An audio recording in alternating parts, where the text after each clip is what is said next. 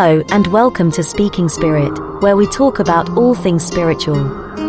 Your host, John Moore, is a shamanic practitioner and spiritual teacher.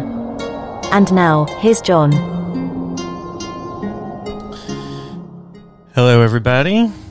Good morning, or whatever time of day it is where you are when you are listening to this. It is morning here. It is a brisk morning. It's November in Maine, where I live, and it was about 24 degrees Fahrenheit this morning when I drove my daughters to school. That, for you in the world of Celsius, is below zero. It's freezing. Ice on my windshield this morning when I went out to my car. It's cold, but it's nice. It's nice to feel the brisk air. I'm one of these people that, that enjoys the changes in seasons a whole lot. It's one of the nice things about living in the Northeast. Today, my friends, I'm going to talk to you about mysterious things. I'm going to talk to you about astral projection, the astral body, the astral plane, and I am going to relate it all to shamanism because that's what I know. I'm sure there are lots of other people who have different perspectives, and that's cool. But I do try to not speak from a perspective that I don't have. That would not be helpful for anyone, and it would make me look silly. And that's not something I want to do. So I'm going to talk about the astral today, particularly the astral body and astral travel, astral projection, the astral plane. But I think, what I need to do first is to set a baseline and to set up, this is something I always like to do. I like to define my terms and talk about, set a baseline for what I'm explaining. And this is not because my explanations are better than anybody else's. Or that I expect you to, adopt my definitions without question. This is only so that you can better understand what I mean when I'm talking about what I happen to be talking about. So I'm going to set a baseline. I'm going to talk about some definitions, and certainly I'm going to be talking about spiritual things which are non-physical and are experienced in different ways depending upon who you are and what culture you come from and all kinds of things. So there will be definitions of the same word that don't match mine. There will be different words used for the same things that I'm describing, and that's totally fine. These are not contradictions. These are just differences in the way that words are used. So, for example, in the United States where I live, I call something an elevator, and in the UK, they call it a lift. Who's right and who's wrong? Well, nobody's wrong, right? We just use different words for the same thing. And, there are other words where over there, a biscuit means something, means what we would call a cookie over here. I watch a lot of the Great British Baking Show. It's one of my favorite shows. And I have to remember when they're talking about biscuits, they're not talking about what we call biscuits. Is that right? It's not right or wrong. It's just how they're using words. So that's my only intention when I say this is what this means. It is always what it means to me. And whether or not you adopt that, it doesn't matter to me if you adopt my definitions of things. I want to create understanding between us. So I'm gonna start by talking about a little bit about models, and I promise I'm gonna get to where I'm going. I promise I'm gonna get to the astral stuff first, but I need to talk about models a little bit. And what I mean by a model is a representation of something that is symbolic, but in a representational way. So if I look at the word food written out on a piece of paper, that's a symbol for food, but it's not representational. It doesn't look like food, right? I can't pick it up. I can't. But when my daughters were little, they played with little plastic. They played with plastic representations of food a lot. We had plastic fruit and plastic this and plastic that, and they would play grocery store and kitchen and, I don't know, throw plastic fruit at each other, whatever they would do with it. Those are models of fruit. They are not fruit. They are models because they're representational. Okay, so a model includes something that might, like a map. A map is a representation of, an area. I use maps all the time. When I'm trying to get places, maps in my phone, my GPS helps me navigate places where I would get lost normally. And the map in there is a model because the model is not the road, but the road is represented there. And I can, it is somewhat useful to me to be able to look at a representation of the road and see where I'm supposed to be going. So models always have two limitations, right? Every model, no matter what it is, if it's a model of, it's a plastic model of food or a map or a model, a plastic model that you build or an architect's model that they build of a building they're about to construct or a mental model, which is a representation of something. All models have two major limitations, and we'll call those limitations deletions and distortions, right? So deletions are that all maps delete a certain amount of information. There are no maps that I'm aware of out there that are, first of all, one-for-one representations, right? There's an old joke from the comedian Stephen Wright who said, I have a full-scale map of the United States. It says 1 mile equals 1 mile. It's very difficult to fold, right? It's kind of funny if you think about that. That wouldn't be a very useful map, right? And so all maps delete certain amounts of information. So if I'm looking at a topographical map, for example, it's going to show me elevation and lakes and all of that stuff, but it probably not going to show me like population density because that's not useful when I'm using that kind of map, when I'm trying to like navigate a mountain range or something like that. And a street map is a different kind of map, and that helps me navigate the streets, but it might not show me elevation, or it might not show me where people's houses are. So it necessarily deletes information. No map is complete. And when we understand that, we can start to question our own mental models of things. When we think we know everything about anything, trust me, we do not. Because everything that we hold in our minds are models, or models of what the reality of something is. And you can know a whole lot about something, right? You could be an expert in... I went to school with somebody who was studying fish neurology, right? I have to say that is, he's probably the only person there are probably lots of fish neurologists out there, but that's a very specific thing, and you can gain a lot of expertise when you learn something. But does he know absolutely everything there is to know about fish neurology? Probably not. Or a specific nervous system of specific breed of fish. He would know certainly more than I do. So this person has a mental model of fish neurology that is probably much more detailed, has much less deletion than I have. So that is the first limitation, is deletion, and the other one is distortion, and that no map is a perfect representation. Some models get really close. The plastic fruit model is not very accurate. The shapes, the sizes might be different. If I cut it open, it's not going to look the same on the inside. If I look at it under a microscope, it's not going to have cells the way fruit might.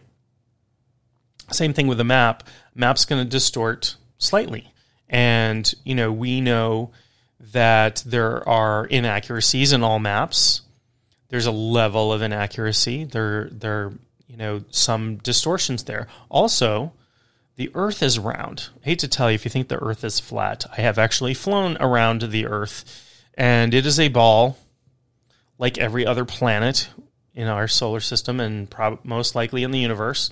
It is a ball, and it's round. So when I have a map that I can lay out flat on a table, it has to distort because, it might try to represent the curvature of the Earth. But again, it's a flat map.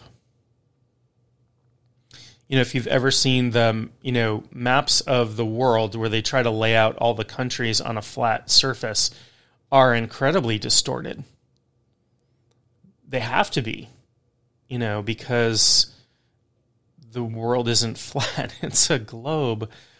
And when you try to lay everything out, and it doesn't curve, right? So things on the same latitude don't curve around the poles.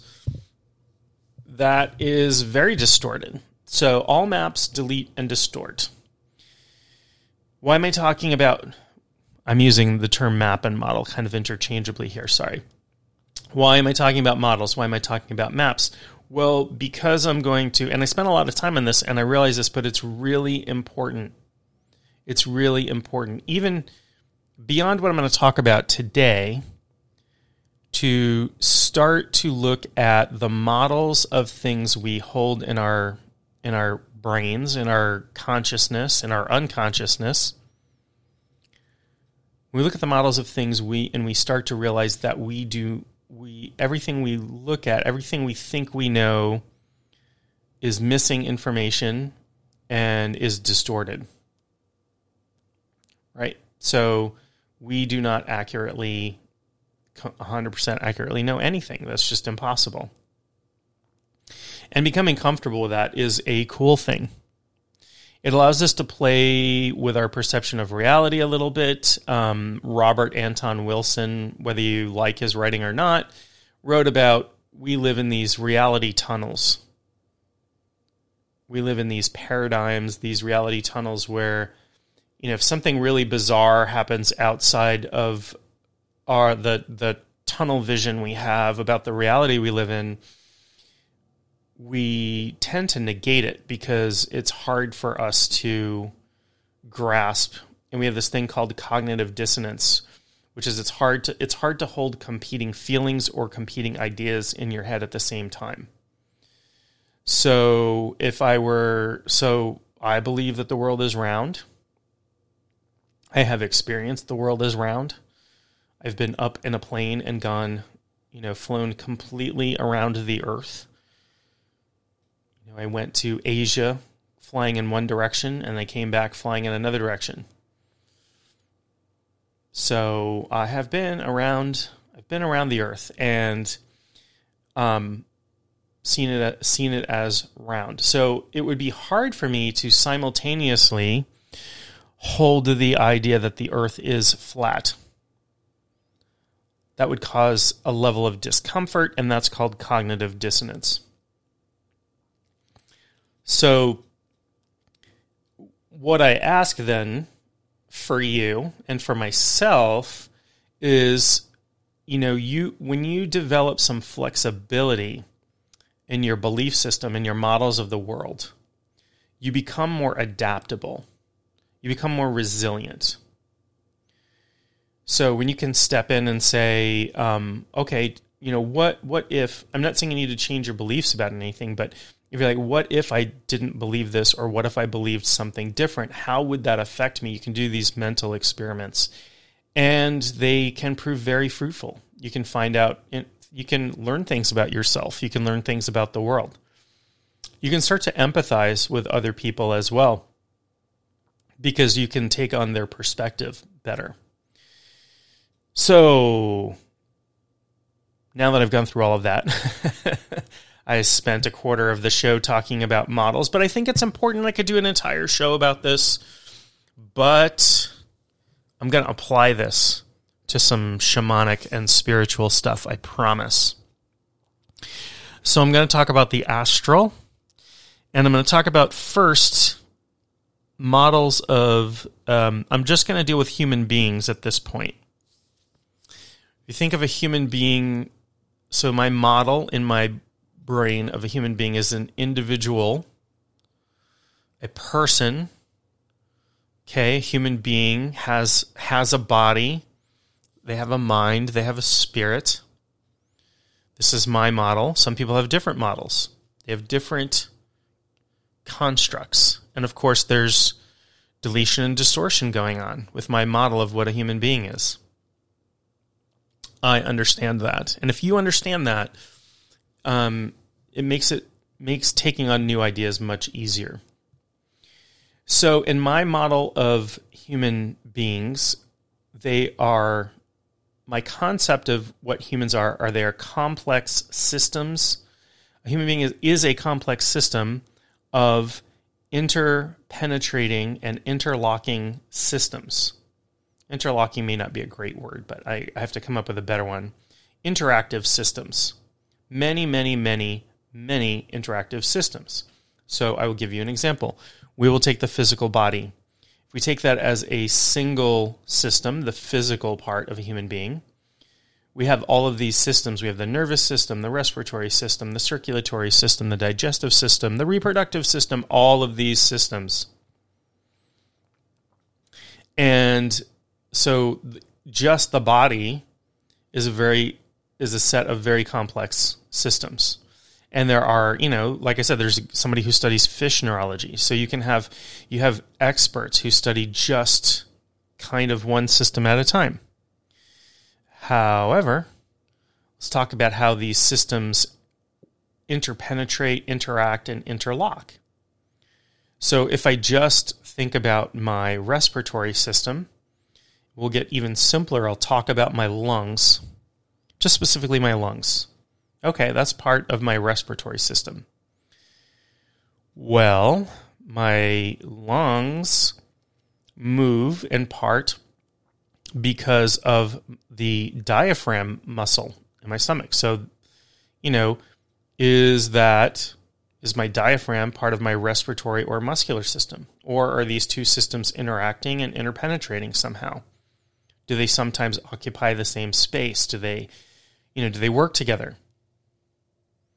We talk about the ribs that go around my lungs, and those are, there are muscles there, and the ribs have a certain amount of cartilage and flexibility, and my ability to breathe is affected by my ribs' ability to flex and move, and the musculature in there. So there's, now we have at least 3 systems working together. Okay, and then inside my lungs, and you'll pardon me if I'm not a doctor, I'm not an expert, but so I'm gonna, if I'm misspeaking a little bit about where things lie, please forgive me. It's just to make a point. So inside my lungs there are nerve cells, whatever, that pick up things like the amount of carbon dioxide I have in my system, and relay that to my brain. So there's an overlap with the nervous system. And of course, the nervous system overlaps with the musculature that creates my breathing. And, so everything interpenetrates. These systems don't live in isolation. Okay, so the physical body is one system. In many esoteric or occult practices, schools of thought, humans have many bodies. Okay, the physical is one. The physical is dense matter. It's matter, it's very dense, it has mass, it has weight, it has a definite shape. We can deform that shape, we can change it, but it is rather solid. We experience it as rather solid. And then, the the other bodies that essentially overlap and interpenetrate and interact with the physical body and with each other get less and less dense. So, at kind of the next level of density, we have the etheric or energy body, right? And if you've had acupuncture or practiced Tai Chi or gotten Reiki, this is energy body work. Things that may closely align with very close to the physical body, closely align. There are, again, the energy body has many systems. In acupuncture, if you look at, acupuncture charts, there are all these meridians and vessels and, all of this stuff. And, outside of that, outside of the body, you have what's called the etheric double, which is what a lot of people see when they see auras. It's etheric energy that extends outside the body, slightly outside the body, an inch or a couple inches away. And then beyond that is what people call the aura, right? If you see auras, and that can go many, many feet, dozens of feet, or sometimes it's very close, and that is much less formless. It's less dense than the meridians and the vessels, and it's much less dense than the etheric double. So again, the etheric body, and body is a weird term for it because we think of body being very physical, but the etheric body is the closest spiritual body that we have to the physical in this model. And we can talk about density, or we can talk about frequency is the closest frequency to the material world. And the etheric body is very affected by the physical body. So, for example, this is how Tai Chi or Qigong work, right? We move energy around in our bodies by moving our bodies because these things interact. Much like flexing my diaphragm moves air into my lungs. Okay, these things are interactive and interpenetrative.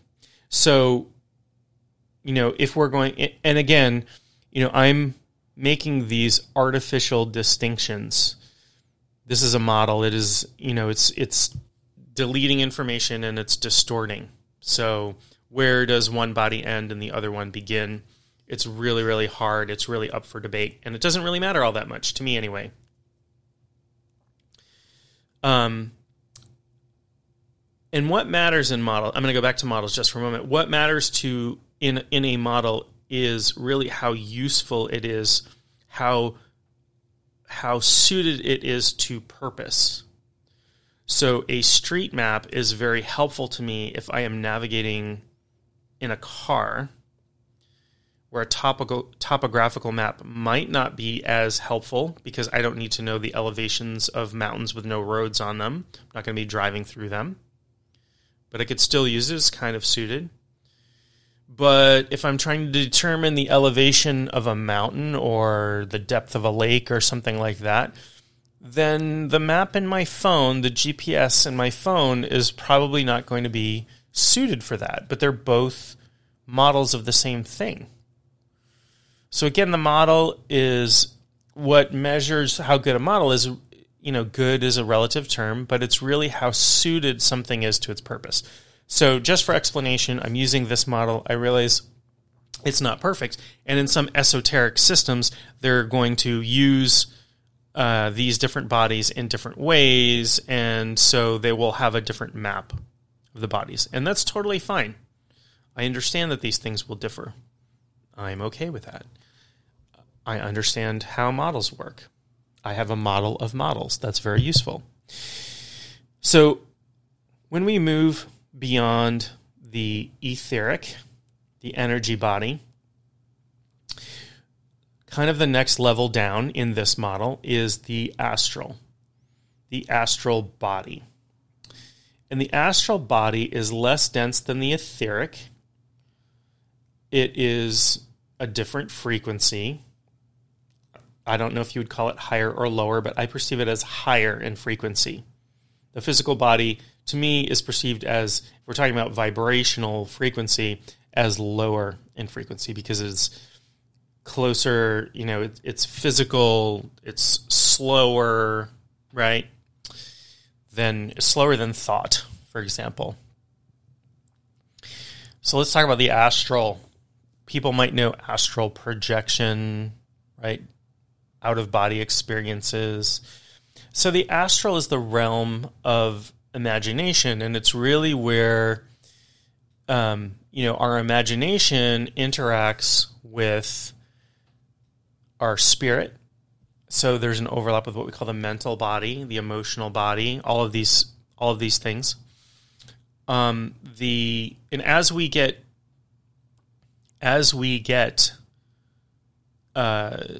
less dense, as we move away from the physical, things become more formless. So the astral body is more formless than the etheric body. The etheric body very closely follows the pattern of the physical body. When I move my arm, the arm of my etheric double, when I move my physical arm, I'm also moving the meridians that go through my arm that are part of the etheric. And I'm also moving my etheric double in a way and probably affecting my aura a bit. So the astral is much less dense and is much more formless. However, when we astrally travel or dream, when you dream, we're dealing with the astral because, again, it is the realm of imagination. Things can seem to have quite a lot of form. And this is just our consciousness making meaning out of these things. And so when I perform a shamanic journey, which is a type of astral travel, I leave my body using an altered state of consciousness, and I travel in these non-ordinary realms. I am not actually traveling anywhere physical, right? If I go to the lower world, my travel into the earth is metaphoric, right? I'm not going into a pool of lava somewhere or into the core of the earth. I'm traveling to another realm. I'm using my imagination to and metaphor to tune into these realms. But they all, because they are so formless, time and space doesn't really apply to them in the same way that it applies in the physical world. We know that time and space are intimately linked with mass. And the astral body does not have what we would consider mass. So, while time flows in the astral, it is much looser. And this is why we can do things in the astral like look at probable futures. And I will say that the physical future is not set in stone. So anybody who predicts the future is predicting probabilities. Anybody who affects things in the future through magical or esoteric means is affecting probabilities, tipping things in one direction or another. And honestly, that is totally fine. Like that's okay to understand that. So time does flow, but it flows in a really different way, and where we kind of explore probabilities. We can also go backward in time and explore past lives, or things that happened 10 minutes ago, or what have you, in some level of detail, because those things are recorded. They're recorded in the astral. So the astral projection people kind of know about. And I'll tell you that when I was a boy, I had a number of out-of-body experiences. And at first they frightened me, and then I became really interested in them. And then I found a book in my library about out-of-body experiences, and I tried for a really long time to replicate them with some success and some failure. Didn't really know what I was doing, but thought it was fascinating. Had some lucid dreams as well. Lucid dreaming is very close. And then I started studying shamanism, and shamanism has a tried and true method for getting out of your body and doing work and doing things on the spiritual realm. And that's cool because now I can do this. Now I can do this at will, and it's much more useful. As a kid, I was just curious. My journeys these days are less curious and more purposeful. I do journeys for clients. I do journeys to divine information, to provide healing, that sort of thing. So in a class recently that I was teaching, a student asked, what is the difference between astral travel and shamanic journeying? And my answer to that, and other practitioners might disagree, but the other practitioners I've talked to seem to think that this fits, is that astral travel is mostly, when people do that, when people project astrally, is mostly what we would call a middle world journey in shamanism. It is one type of shamanic journey. And the difference is that when we journey in shamanism, we always go with a helping spirit, particularly in the middle world. The middle world is the spiritual overlay of the physical world, is the astral version of the world that we live in. So we live in the middle world because we live in this. We live in this environment, and there isn't a spiritual component behind everything, which is at the essence of everything. And that's the astral. And when we travel, when we do middle world journeying, we can see physical objects, but what we're seeing is the astral and etheric representations of those. So we can see spirits, we can see ghosts. Ghosts are also astral beings. Most of the time, at least in my experience, they do not have an etheric component. So one of these days I will deeply explore on this show what happens when we die, and what about ghosts, and what about reincarnation, and all of those things. I'll do that in depth. But when we have ghosts, when they're stuck here, at least in my experience, they are astral. So their mental components, the etheric form, kind of gets stripped away. Now, the astral and the etheric bodies can be strongly affected by our life experiences. That's why acupuncture works. Acupuncture and Reiki work on the etheric. They work on the energy body. And we can have wounds to our energy body. The evil eye is something that exists in the idea of the evil eye is something that exists in many, many cultures. And I can tell you that is a real thing that some people just have. Some people seem to be genetically able to do this. And it is extremely damaging to the etheric body. You can imagine it as sort of like laser beams shooting out of somebody's eye when they feel really angry or jealous or what have you. And it can burn into the etheric body, which can cause sickness and bad luck and all kinds of things. I'll do a whole episode on luck too, because luck isn't just a concept; it's an energy.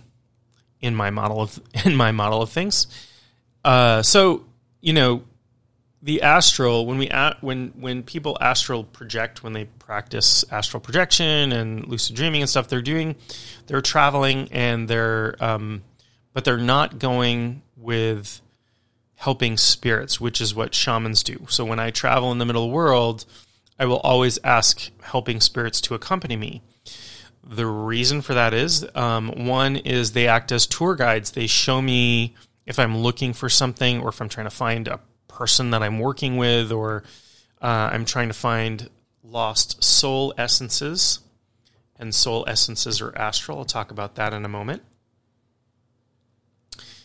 So when we travel, the other thing that can happen is, there can be suffering spirits out there. So ghosts and, non-human spirits and all kinds of things. And not always spirits that mean us harm, but spirits that could do us some damage if they just decided to hang out or follow us home or wreak some havoc in our lives. And so helping spirits protect us that way as well. And so, it's a little bit of a caution about astral projection. If it's something you practice all the time, you might want to take up, learn from a shamanic teacher, such as myself or somebody else, shamanic journeying. It'll only make your astral projection better, and it will definitely make it safer.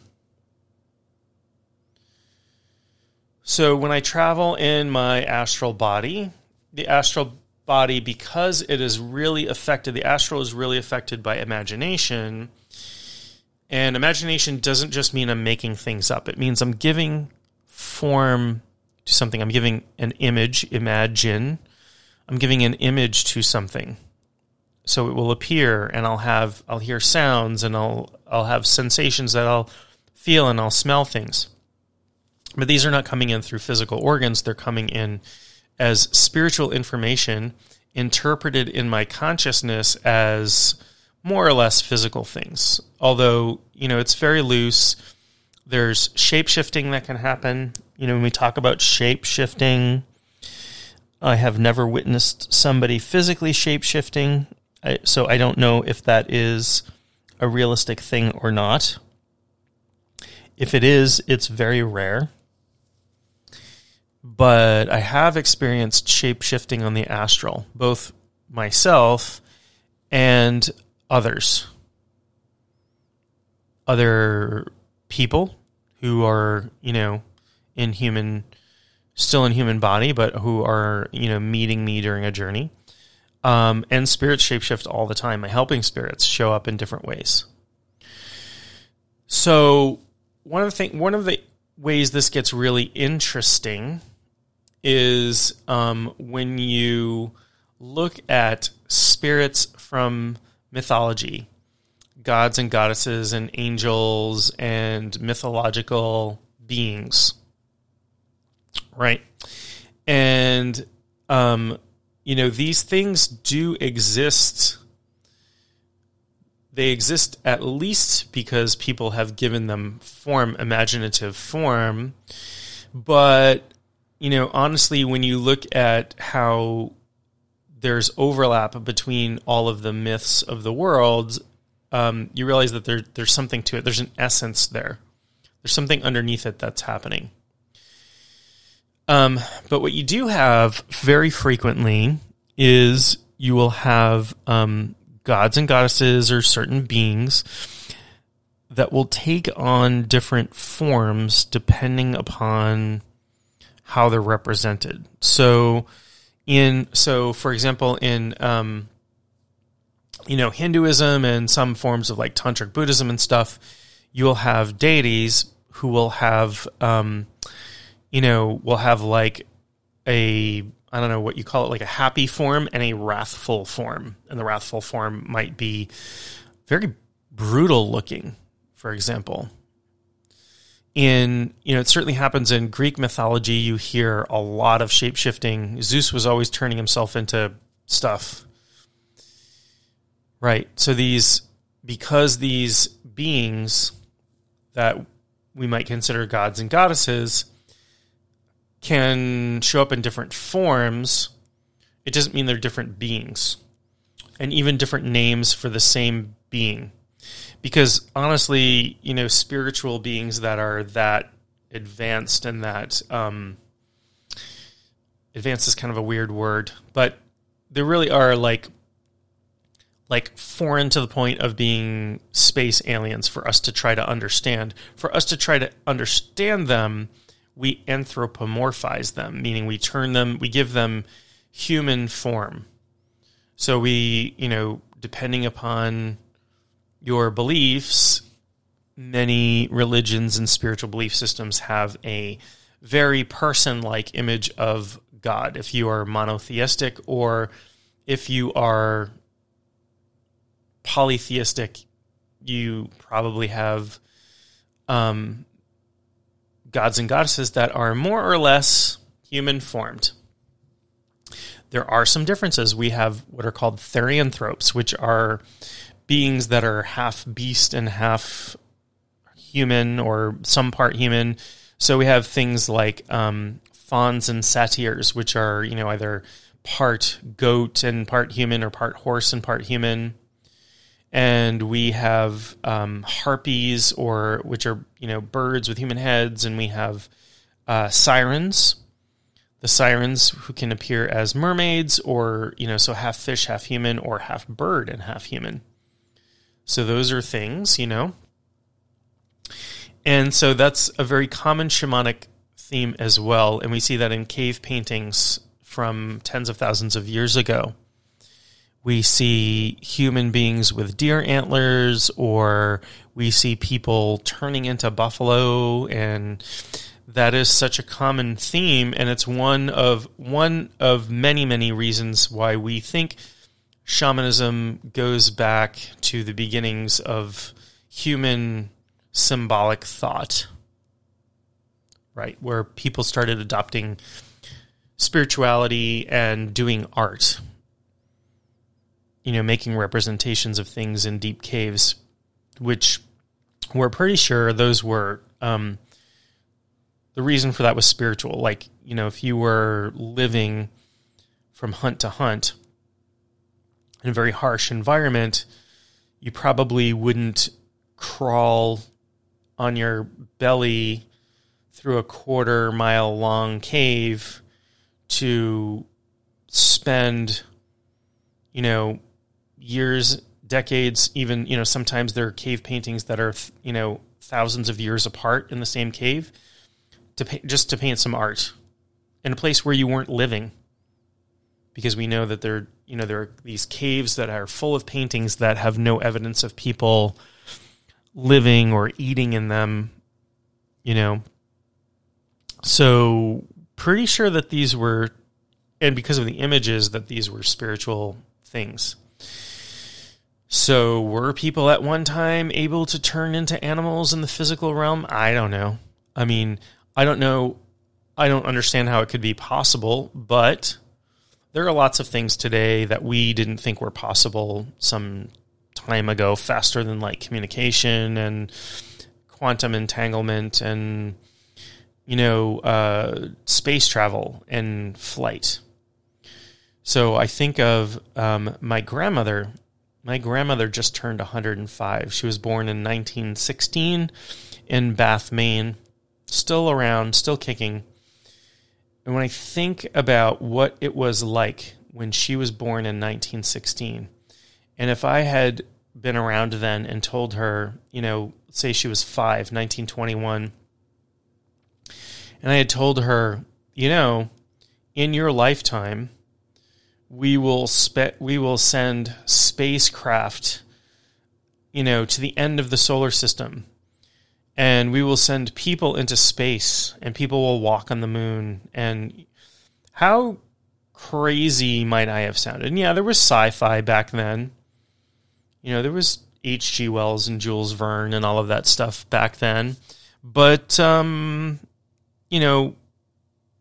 that was pretty fanciful. And if I had, if I had told her that we would have machines where we could see inside the human body using magnets, that would have sounded crazy. Very unrealistic. So who knows? Who knows what's possible? Nobody knows what's possible. We know it's probable. And that's exciting to me. So let's talk about the astral plane. So this is a thing, and people think when they're traveling, they're astrally projecting to the astral plane as if there is one. That's sort of like me saying, I'm traveling to Europe. Sure, where? Where in Europe? There are many, am I traveling to Eastern Europe? Am I traveling to Western Europe? Am I traveling to the parts of Europe where they speak French? Am I going to the Alps? Am I going to northern Scandinavia? That not really specific. Europe is a general location, as is the astral plane, because there are... So shamans, when we journey, generally we recognize three worlds: the upper world, the middle world, and the lower world.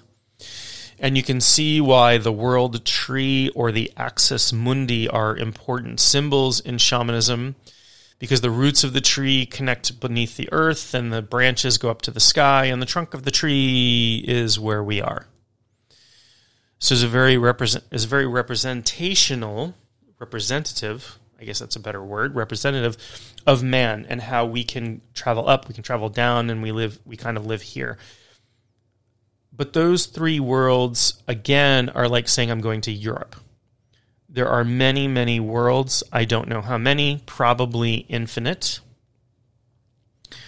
There are people who are mapping out these worlds, which I find fascinating. I have little areas that I go to pretty regularly when I journey.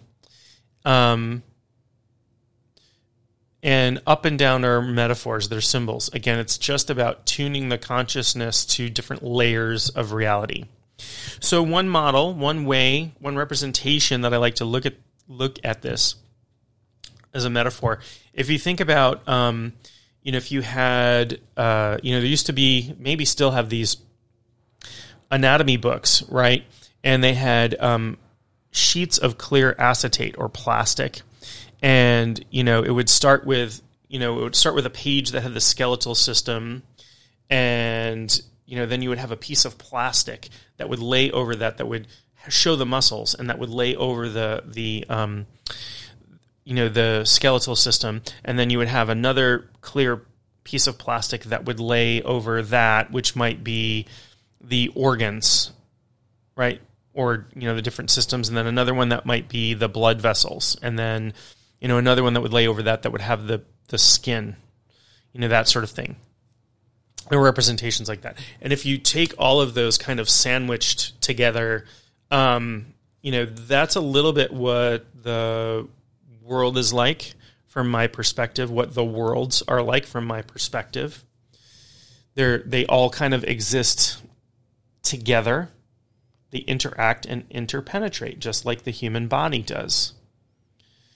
And because they don't occupy physical space always, although the etheric does sort of occupy physical space, but the astral does not, travel is really metaphoric. But it's the only way, because we are so tied into the physical, living in the physical and traveling around in the physical, and time and space have meaning for us, it tends to be how we interpret things on the astral plane. So I want to talk briefly about what can happen to the astral body, and this is where shamanic healing comes into place. So another term for the astral body, and again, people might use these terms differently, but this is how I use them. Another term for the astral body is the soul body. And the soul body, I'm using these terms interchangeably. I don't recognize really a difference from them or between them. And so the soul body, or the astral body, is definitely affected by our life experiences. It can be wounded. It can be drained of energy. All kinds of things can happen to it. And this is where much of shamanic healing comes in. Now, you might have heard of something called soul retrieval. That is a shamanic healing ceremony that is meant to help with trauma. And what happens with trauma is part of our soul body can break off and get lost. It basically splits to seek safety. And if that doesn't return on its own, that can get lost. And what happens is that bubbles, again, these layers affect each other. And that can manifest as sickness. It can manifest as depression, dissociation, all kinds of things. And so, a shamanic practitioner will do a soul retrieval ceremony that will be meant to restore some of these soul essences, which will bring healing ability back to a person. Now, a lot of people go to shamanic healing and they expect miraculous healing. I've got, diabetes or lung cancer or kidney disease or something, and if you do a soul retrieval for me, I am going to be miraculously healed on the physical plane. Unfortunately, most of the time it doesn't quite work that way. What happens is that, and I don't think it works that way with most or really any type of spiritual healing. I could be wrong. Again, anything's possible. But what happens is we create these spiritual conditions under which you can heal better. So sometimes soul retrieval will provide relief from things like depression or dissociation, that, some of those symptoms, because the underlying spiritual conditions are fixed. But sometimes there is also physical healing that needs to take place. So, talk about depression for a second. So some people might get relief from soul retrieval, and some people might have physical problems that have to be healed to solve a depression issue. So depression, some people associate that with low levels of serotonin. So maybe your body's not producing enough serotonin. There are very frequently, my understanding is with depressed people, there are inflammatory markers in their blood. So you might have to treat inflammation in your body. But again, it will be helpful to have the spiritual healing. And I always tell clients that, spiritual healing works really well hand in hand with other forms of healing, which might include, allopathic medicine, naturopathic medicine. It might include acupuncture. It might include dietary changes, exercise, physical therapy, what have you. You should not pass those things up in favor of spiritual healing. We so often, with a picture of the person in our head of a man laying his hands on somebody and that person can walk all of a sudden. And it happens.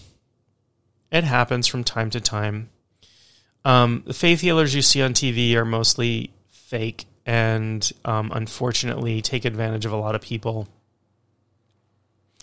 And those people, when they follow up with them afterwards, somebody throws their crutches down and walks around.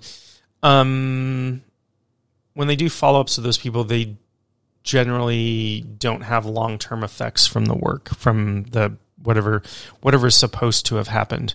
Even though there's a placebo effect, and placebo is really the mental body affecting the physical. And even with that, these faith healers, I would say most, if not all of them, particularly if they're on TV asking for your money, are not really doing anything. And I'm sorry if that is if that thought is discouraging to somebody or something along those lines. But there has been so much fraud. There's a guy I've seen on TV recently who had a huge following years ago, and he got caught. He had an earpiece in his ear, and they were feeding him information about people in the audience that they had researched. And some investigative crew went in there and using radio equipment picked up the signal from the control room that said, "Oh, over on your left side is Mrs. Smith, and she has a son who's suffering from, diabetes, and she has back pain and whatever." And then you would see this guy on TV going, "Oh, over here, I feel there's Mrs. Smith, and oh, your son's got diabetes." And then people would take that as a sign that he was getting information from God or what have you. And he would put his hands on them and go, "Oh, you're healed," and then walk away. And he would never, there'd be no follow-up or anything. And he was stealing a lot of money from people.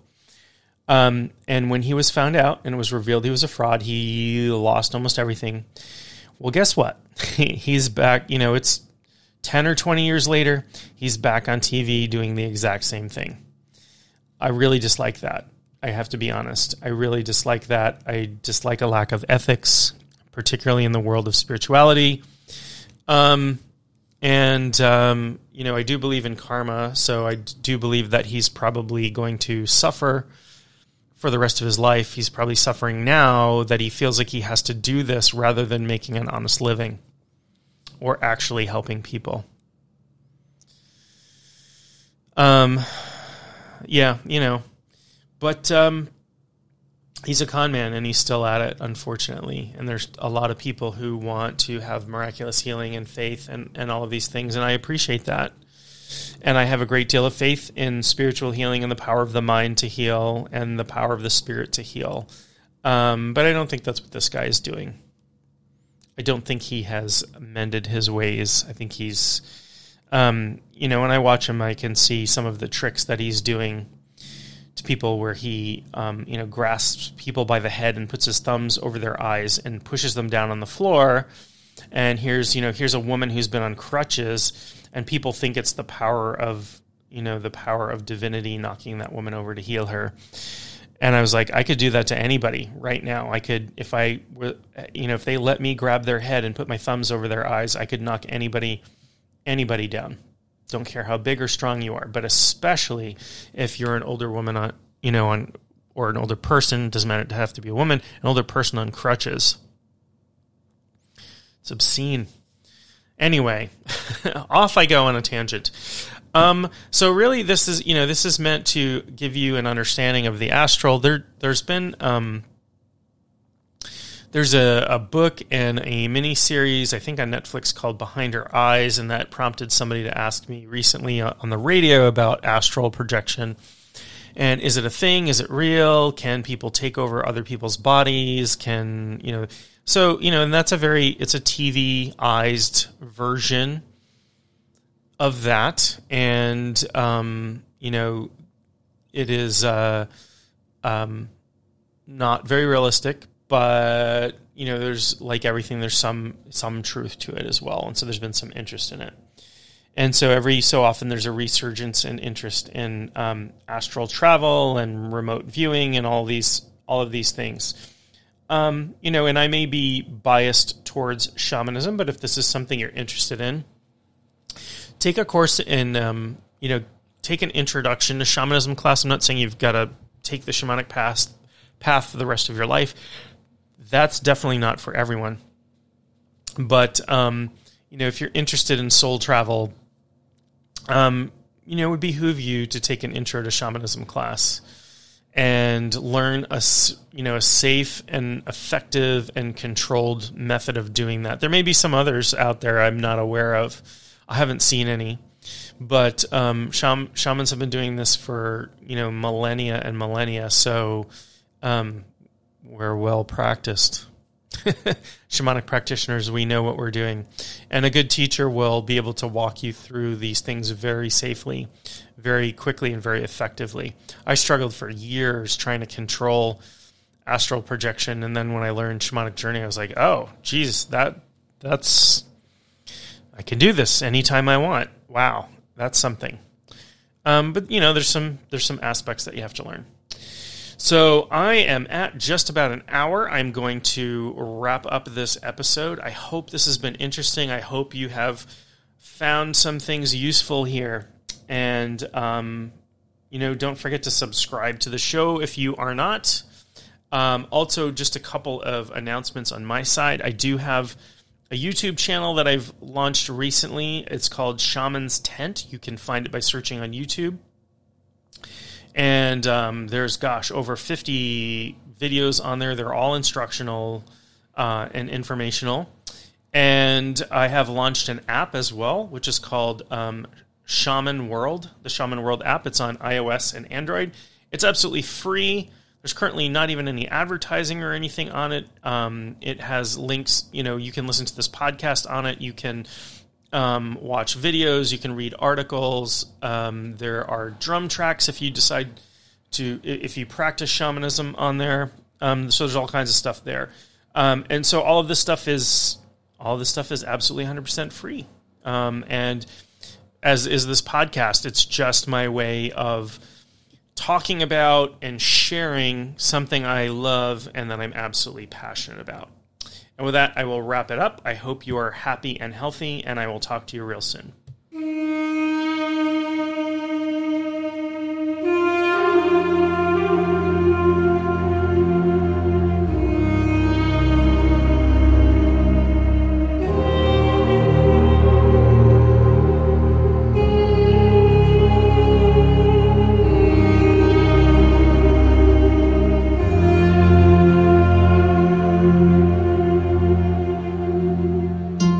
You have been listening to Speaking Spirit with your host, John Moore. For more info or to contact John, go to mainshaman.com. That's maineshaman.com.